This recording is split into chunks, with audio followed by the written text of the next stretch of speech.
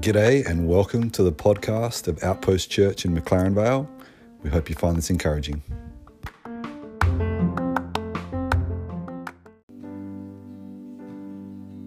It's so good and important for us to be reminded of what Jesus has done for us. And, you know, he does fight our battles for us. And, you know, as we come to the table, as we come to the drink the cup and take the bread and remember that he died for us and that he sacrificed his life for us so that we could have something that only he could give us. And, you know, we're reminded of the reality that, I love that line, every hopeless situation ceases to exist. Yeah. You know, that there's no situation that is too hopeless for God. And you know, when we come as we are, we come as we are to the table, wherever we're at, whatever we're believing, however we're struggling or doubting or discouraged, we can come to the table and be reminded about what he's done for us and how, you know, in the most hopeless of situations, the Messiah has come to the earth, and the earth has rejected its Messiah and has murdered the Messiah. And how more hopeless and tragic could you get than that? How more devastating is that moment where Jesus takes his last breath and dies as the Son of God? And yet, that was the most powerful moment of all human history, where he actually turned things around and defeated death in that act, his act of surrender, humiliation, and love, that he actually changed everything. And you know, when we come from that starting point, when we come and remember that he was able to turn death into life for us, you know, we're reminded that no situation is too hard for God to turn around and, you know, to bring him what we have. Like, you know, the little boy that brought the loaves and fishes to Jesus, like, bring what you have and he can turn it into something amazing. No, we are promised that he will work all things for our good. And, you know, the story of Joseph, grabbing all sorts of little stories here, but the story of Joseph so highlights that he had tragedy after tragedy after tragedy in his life. But in the end, it all lined up like this beautiful masterpiece to bring glory to God and salvation to God's people. And he was able to work. And Joseph says that what the enemy intended for harm, God worked for good. And that's true of every situation we face in life. And the more devastating and horrible, like, the more glory God can get on the other side of it. And as we bring him what we have, and it, you know, may not be loaves and fishes, it may look like mess and brokenness, but we bring him what we have and we make that exchange. We take what he has, we give him what we have, and he gives us what he has. And it's this beautiful exchange. It's death for life. We give him our ashes, he gives us his beauty. We come with mourning and he gives us dancing. And if you're not in that season where you've seen that transition happen, that's okay. Like, it's a walk of faith, and we don't always have everything yet or right away, but we know that it's coming, because if he could do that, if he could turn death into life, then he can transform whatever situation we face. And so as we come to the table to receive and be reminded, just come with that, maybe something in mind that feels like a barrier, feels like this is too hard, I don't see how God can work good in this. Bring that to him. Think of that as you come to the table. Think of putting that down here and taking what he can do, taking his power, his life, and trusting him that he can do more than we ask, hope, or imagine. On the night he was betrayed, Jesus took the cup and he said, "Take and drink the blood of the new covenant shed for you." And he took the bread, said, "My body broken for you." Jesus gave us his very life.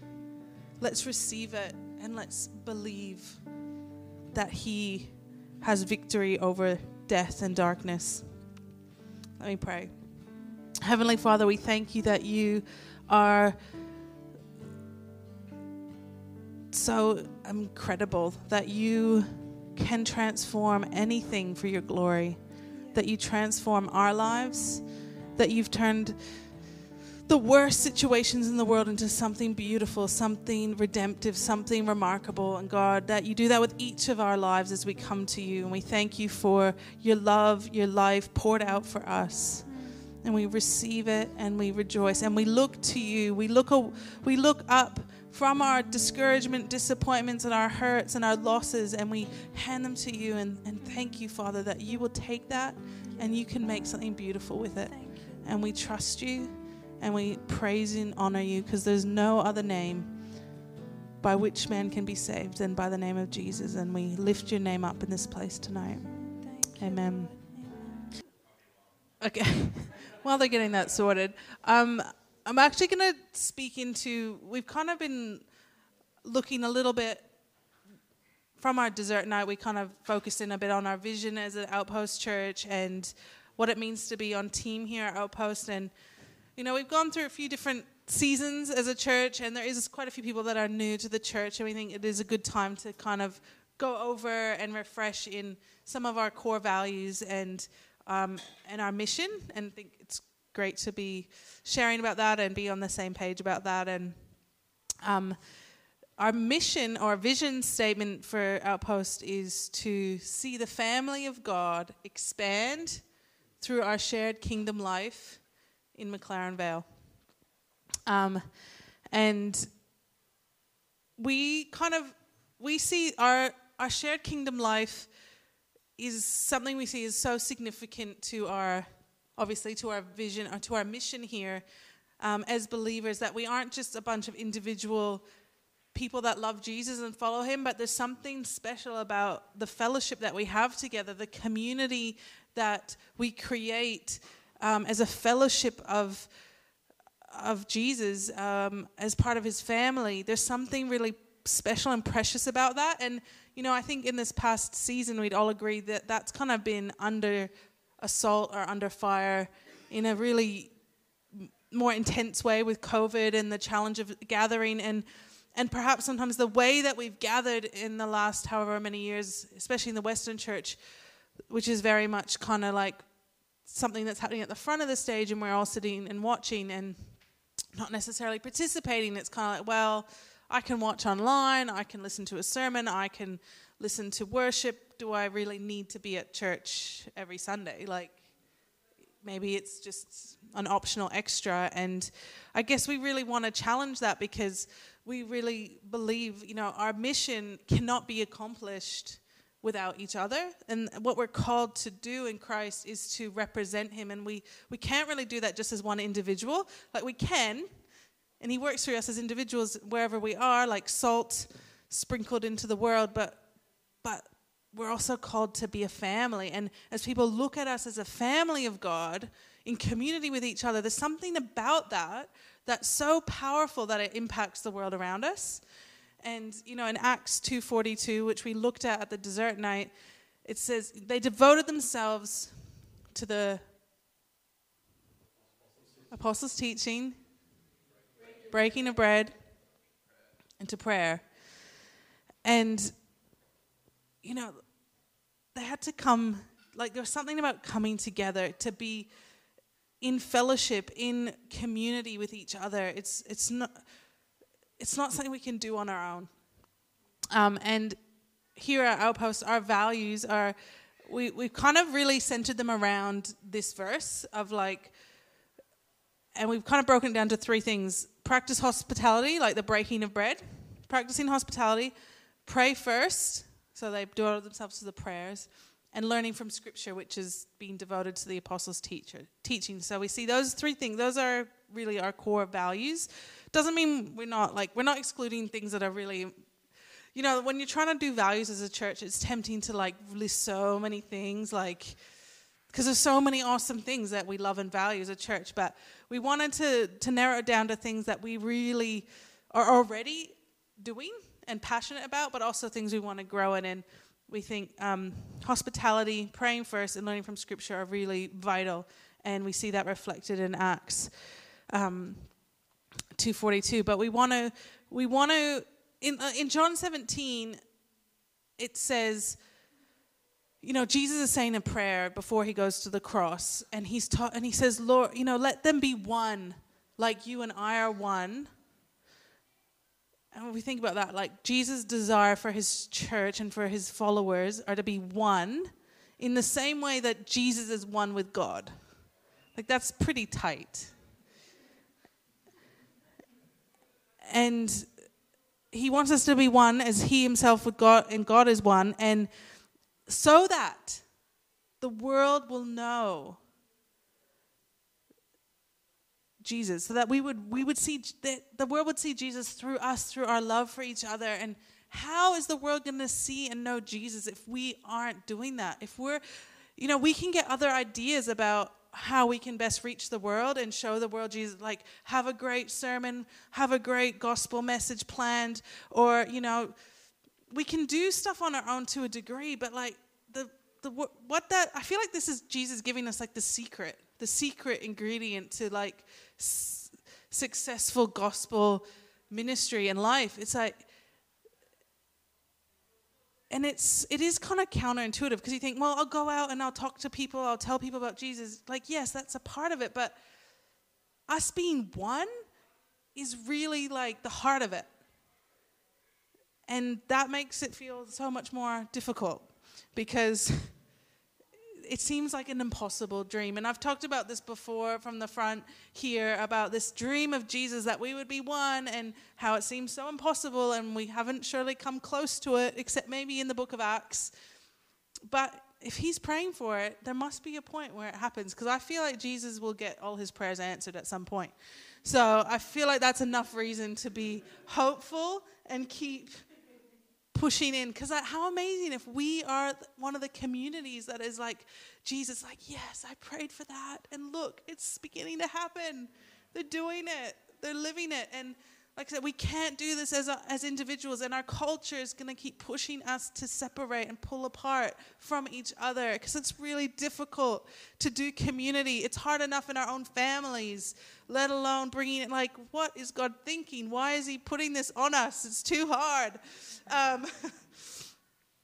But this is what he wants for us, and we are here not for our own dreams and desires. We're here to fulfill his dreams and desires, which is why we will continue to gather and encourage all of us to gather and to prioritize just coming together. And, church is much more than a Sunday, but Sunday is an important rock in the week that we can go, yes, I will be there, and whenever I can, I'm going to be there just to connect, just to be a part of community and fellowship.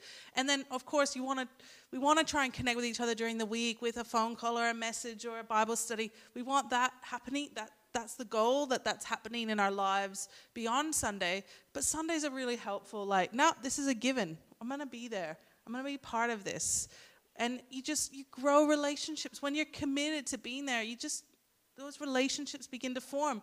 You begin to love each other. You begin to care about each other, know what's going on. And that's how we begin to meet each other's needs and help each other. I know that Taylor brought a sleeping bag today. I was in this group chat where Dave's like, I need a sleeping bag for Nixie. Taylor, I've got a sleeping bag.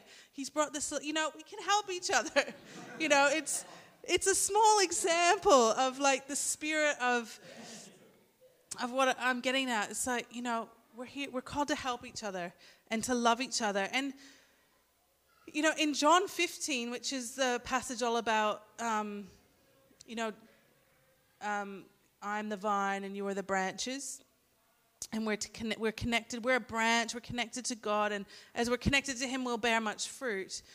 Why did I say that? Where am I going? We're gonna let me get back to it. We want to bear fruit. We want to, see things happen. And again, when we talk about stuff of things that we should do, and I'm going to be focusing, if you haven't on hospitality, it can feel like another job I have to do. And it's finding there is this tension between, yes, there's commands. The New Testament is full of commands. Do this, don't do this, don't do. But at the same time, it's like, it's by faith, it's not by works. But then James throws a spanner in the works and says, it's not by faith alone, it's by works as well. And you're like, I think in James it's like, without faith, without works is like a body without a spirit. Like, that's pretty full on. Like, we need both. And the deeds, our actions, give evidence to the fact that we have a faith. If we have a faith, there's going to be fruit. If we're attached to the vine, we're going to be fruitful. And so let's not get too caught up in that, like, oh, but I'm having a bad season and I'm not very, am I connected to, stay connected to the focus is we stay connected to Jesus. We focus on, we're unsure, confused, what do I do? Just center in on him, focus in on him, draw near to him. But as we do that, it's natural that fruit will come. And the New Testament gives us so much insight to what that fruit's going to look like. What does a life in Christ look like? It looks like something, there's really practical ways that we live that out. And then, again, in John 15, this is where I'm going. It's like, this is the command I give you. Love each other. And it's like, those that love me, listen to my commands. What are my commands? Love each other. Like, it's this circle of like, if you love me, do what I say. What am I saying? Love each other. You know, and you go round and round. And so really, it's all about how do we love each other? And there's practical ways we can do it. And one of those is practicing hospitality. And it's great because it's such a basic need that everyone has to eat and to drink and to be looked after, right? We all need that. We do it for ourselves. And so it really it's so simple that we can go, all right, jump in and join me while I eat this meal that I have to eat anyway. Let's do it together. And really, that's what we do here at church. It's like, well, we all have to eat. Let's eat together. And let's try and take that step closer to what it might have looked like in Acts, but in our day of because I personally don't think, we do this sort of, it's more of a ritual thing, the communion, which I think is really helpful and symbolic. But the idea, I think, really was they were eating meals together and they were sharing fellowship together, and it was very practical and real and normal as well. And that's why we think it's so important we eat together and share that together. And it's just a natural way that we grow in connection. And I mean, I think we've all experienced how much easier it is to get to know people when you're sitting over a meal than if you're just hovering awkwardly after church. Who loves awkwardly hovering? No one. Elo kind of likes it. You don't mind it. There's a few that don't mind it, but most people don't like it. And, I think that's normal. Like, it kind of gives you another focus. It's like we don't have to focus at staring into each other's eyes. Like, let's eat, let's talk, let's relax. God knows how to, create great icebreakers for us to make things a bit easier. God. I just want to, you could grab a Bible if you like. I just want to look at a couple of verses that directly address hospitality. So I'm, I guess, talking a little bit about the theology around it, but it is so practical.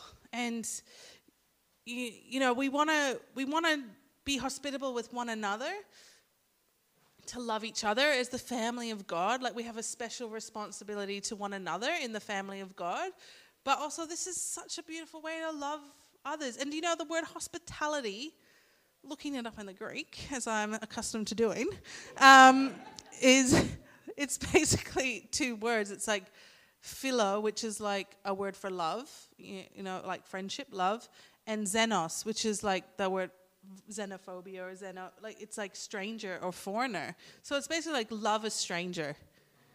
That's what hospitality is. But I mean, when we give hospitality to each other, obviously we're not strangers, but just that idea that it's loving people you don't know, and what a beautiful way we can, we're praying for people, the 2 for 22, and maybe that person you're praying for that doesn't know Christ yet, maybe a great thing to do is to go, hey, want to come around for dinner or breakfast, or, let's have a meal together, let's chat, let's connect. And, it's a beautiful way for us to share our lives with one another. All right, Romans 12, verse 13. It says, Romans 12, verse 13. When God's people are in need, be ready to help them. Always be eager to practice hospitality. See, I love that. Taylor beautifully illustrated it. There was a need. He was quick to fill it and didn't forget. So easy to forget when you said you're going to bring something, but you remembered. Oh, you put it in the car? You prepared yesterday, did you say? So onto it. That's a beautiful act of love. Gold star for you, Taylor.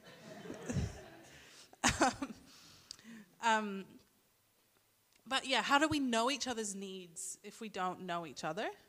You know, how often too have you heard someone's going through a hard time and you found out later and you've been like, oh, I would have loved to help. I wish I'd known. I wish I could have supported. And there is a responsibility both ways. Sometimes we have to be vulnerable and allow people to know when we're having a hard time, because we can't read each other's mind if we open them and say, look, I'd love a bit of help here or support there. Or when we know we're in need, we can help each other. Always be eager to practice hospitality. And this is one of the commands. We're commanded to be eager to help each other. And this is part of our love. It's not an optional extra. This is so core to being his followers. All right, in 1 Peter 4, 7 to 11, we'll read a few verses here, but 1 Peter 4, 7 to 11. I love how this starts. The end of the world is coming soon. Therefore, so end of the world is coming. What do? Store up your bunker with food? No, this is what you do. Be earnest and disciplined in your prayers. Most important of all, continue to show deep love for each other, for love covers a multitude of sins. Cheerfully share your home with those who need a meal or a place to stay. God has given each of you a gift from his great variety of spiritual gifts. Use them well to serve one another. Do you have the gift of speaking? Then speak as though God himself were speaking through you. Don't you love that? That's a great exhortation. Speak as though God himself is speaking through you. That could go bad. Do you have the gift of helping others? Do it with all the strength and energy that God supplies. Then everything you do will bring glory to God through Jesus Christ. All glory and power to him forever and ever. Amen. Don't you love how practical these things are? It's like, what are you good at? What can you do? Do it for God. Do it for the people around you. Do it cheerfully. And I don't know if this is from the same passage in a different translation, but it's like, I think it says like, don't grumble. Don't grumble about giving hospitality. And again, this is something that can creep in, because putting on a meal or having, like, you have to, you don't have to, but often you feel like, I need to clean up and I need to, buy more food, spend more money. It's an effort, and sometimes it's not always appreciated or it's not always reciprocated, and it is a sacrificial thing to do, and to just go, no, I'm being like Jesus. As I open up my heart, my home, and am generous with my food and where I live, I'm actually representing Jesus. And it's actually really fun. And it's more blessed to give than to receive. So as we do that, we discover more of God's love for us and the joy of sharing what he's given us. In Hebrews 13, verse 1, it says, keep on loving each other as brothers and sisters. Don't forget to show hospitality to strangers. For some who have done this have entertained angels without realizing it. Remember those in prison as if you were there yourself. Remember also those being mistreated as if you felt their pain in your own bodies. I think, don't forget to show hospitality to strangers. That's, I don't know, for you, that can be a tricky one. It's like, what does that look like? And, that could sound a bit scary, like go look for some random people that you don't know. I think it's, that willingness to get to know new people as well, and to take that risk and take that step to be the first one to initiate or invite someone in, or someone new's at church, invite them over. You don't have to wait. Be eager to show hospitality. And it might be that he calls us to, like Mum and Dad with that lady on the roadside that Mum shared about. They were showing hospitality. It may not have looked like a dinner. They were, it was sitting in Mum's car for hours and talking and listening and, giving her a ride, sleeping, giving her a ride, meeting her where she was at and what she needed. They were ready to do that. And we're all called to be ready to do that when there's a need to go, And again, it's not a burden. I need to go find a stranger this week. It's like, just be ready. As things happen, as it comes naturally, just be ready to love. In Matthew 25, Jesus tells this parable about the sheep and the goats. And in verse 34 it says, "Then the king will say to those on his right, 'Come, you who are blessed by my Father, take your inheritance, the kingdom prepared for you since the creation of the world. For I was hungry, and you gave me something to eat. I was thirsty, and you gave me something to drink. I was a stranger, and you invited me in. I needed clothes, and you clothed me. I was sick, and you looked after me. I was in prison, and you came to visit me.' Then the righteous will answer him, 'Lord, when did we see you hungry and feed you, or thirsty and give you something to drink? When did we see you a stranger and invite you in, or needing clothes and clothe you? When did we see you sick or in prison and go visit you?' The king will reply, 'Truly I tell you, whatever you did for one of the least of these brothers and sisters of mine, you did for me.'" I mean, that's such a powerful story of showing what God values in his heart. And it's like, again, it's not that those actions earn us salvation, but they're the fruit. They're indicative of those that really know and are joined to him, that they live in such a way where it's natural to be meeting the needs of the other brothers and sisters as well as the other strangers. And I think in this case, it sort of sounds like the brothers and sisters of mine you did for me. Like, again, this special responsibility to people in the faith, but it extends to whoever is in need. Love your neighbor as yourself.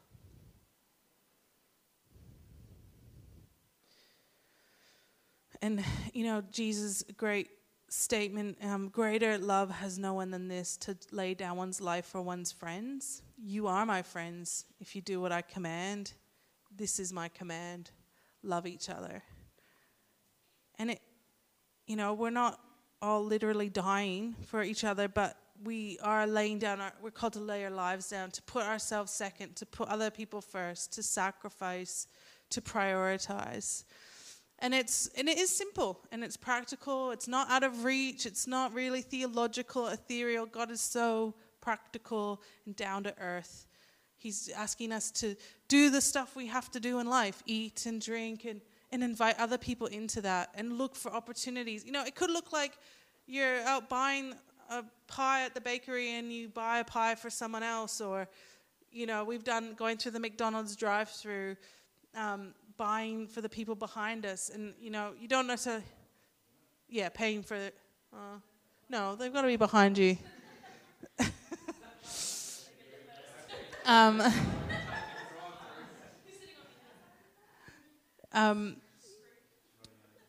But it is, it's so much fun. Like, we've done it with our kids, and, it's so much fun. And it's like a thrill when you do something unexpected, generous and loving, and it makes life fun and exciting and not boring. And, I love, in the Jewish, I don't know heaps about it, but the Jewish festivals throughout the year, it's like these great fun parties and times to celebrate and eat and invite strangers into that, invite people into it. And, that's the heart of God. He throws a party and he wants to invite everyone, and we get to do that. We can throw parties and invite everyone, and that's like being a good Christian, partying. How good. That's my paraphrase. You can quote me on that. But it's a trademark of being his discipler. We're here, we're wanting to learn to follow him, to follow his ways. We're apprenticing Jesus, and he lived like this. I listened to a bit of a message Beth sent me today by John Mark Comer, but it was funny, Jesus is going up to Zacchaeus, hey, can I come over to your house? I'm homeless, but can I come to your house and you put on a feast, let's eat all your food and hang out. Jesus was eating and drinking with people. He was doing life with people. He was living in community. And again, it's hard.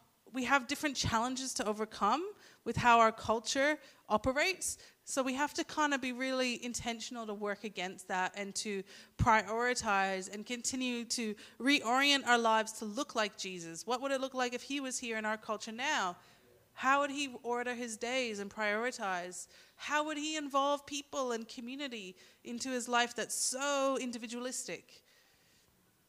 And we can do this together and have fun to grow in this, to grow in love for one another. And as we do this, the world around us will look and go, whoa, what's going on at that church? Like, they're living in a way, I don't know, like it looks really fun and it looks really safe and it looks really like they're loving each other. I'm curious. I want to know more. And like, how much do we have to love each other as a church for the world around us to go, whoa, they really love each other? Like, what do we need to do?